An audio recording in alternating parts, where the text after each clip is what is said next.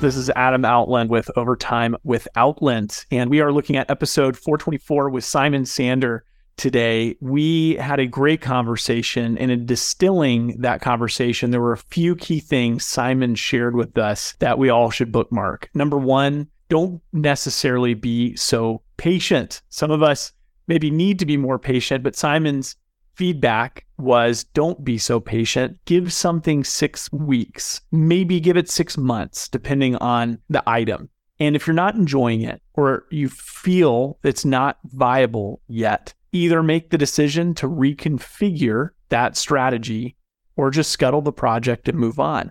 So it might depend on what it is you're pursuing. 6 weeks might not be enough time to assess it, but pick a period of time to assess and gut check.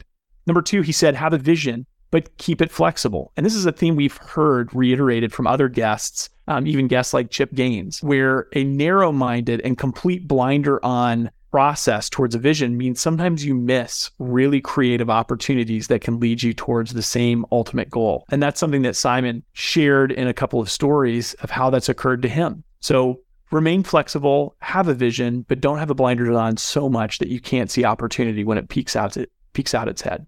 Number three, entrepreneurship equals delegation. This is something I really appreciated about the interview with Siimon because he's built the companies he's built based on equipping and empowering others on his team to step in to the leadership role, to step in to fixing problems, rather than what he had done maybe early in his career where he would step in and solve their problems instead of allowing them to be empowered and allowing him to delegate. Delegation allowed him to build other projects to move on and not work in the business, but more work on the business. So entrepreneurship equals delegation. Last couple of things to pull from the episode. He mentioned the app Notion, which is a productivity and note-taking app that he really prefers and utilizes. And one of his favorite books to date was The Mockery Method with Matt Mockery, a book on management tools and principles. So chock full of great wisdom and great resources. Check out episode 424 with Siimon Sander.